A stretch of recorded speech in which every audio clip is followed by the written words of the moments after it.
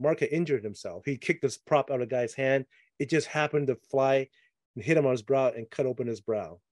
So we had to rush him to the hospital to get stitches. I was like, okay, we're done. We can't shoot the scene now. So we got to pick this up after we, like, near the end of the schedule. So we couldn't go back to the same location. So my crew rebuilt that entire room on set. And so when you're watching that scene, literally we're intercutting between location and set in the same scene. And people watching like, what? What's set and what's location? I'm like, yeah, it's pretty crazy how you can pick up a scene like 2 months later and integrate it so seamlessly, if you're diligent about it.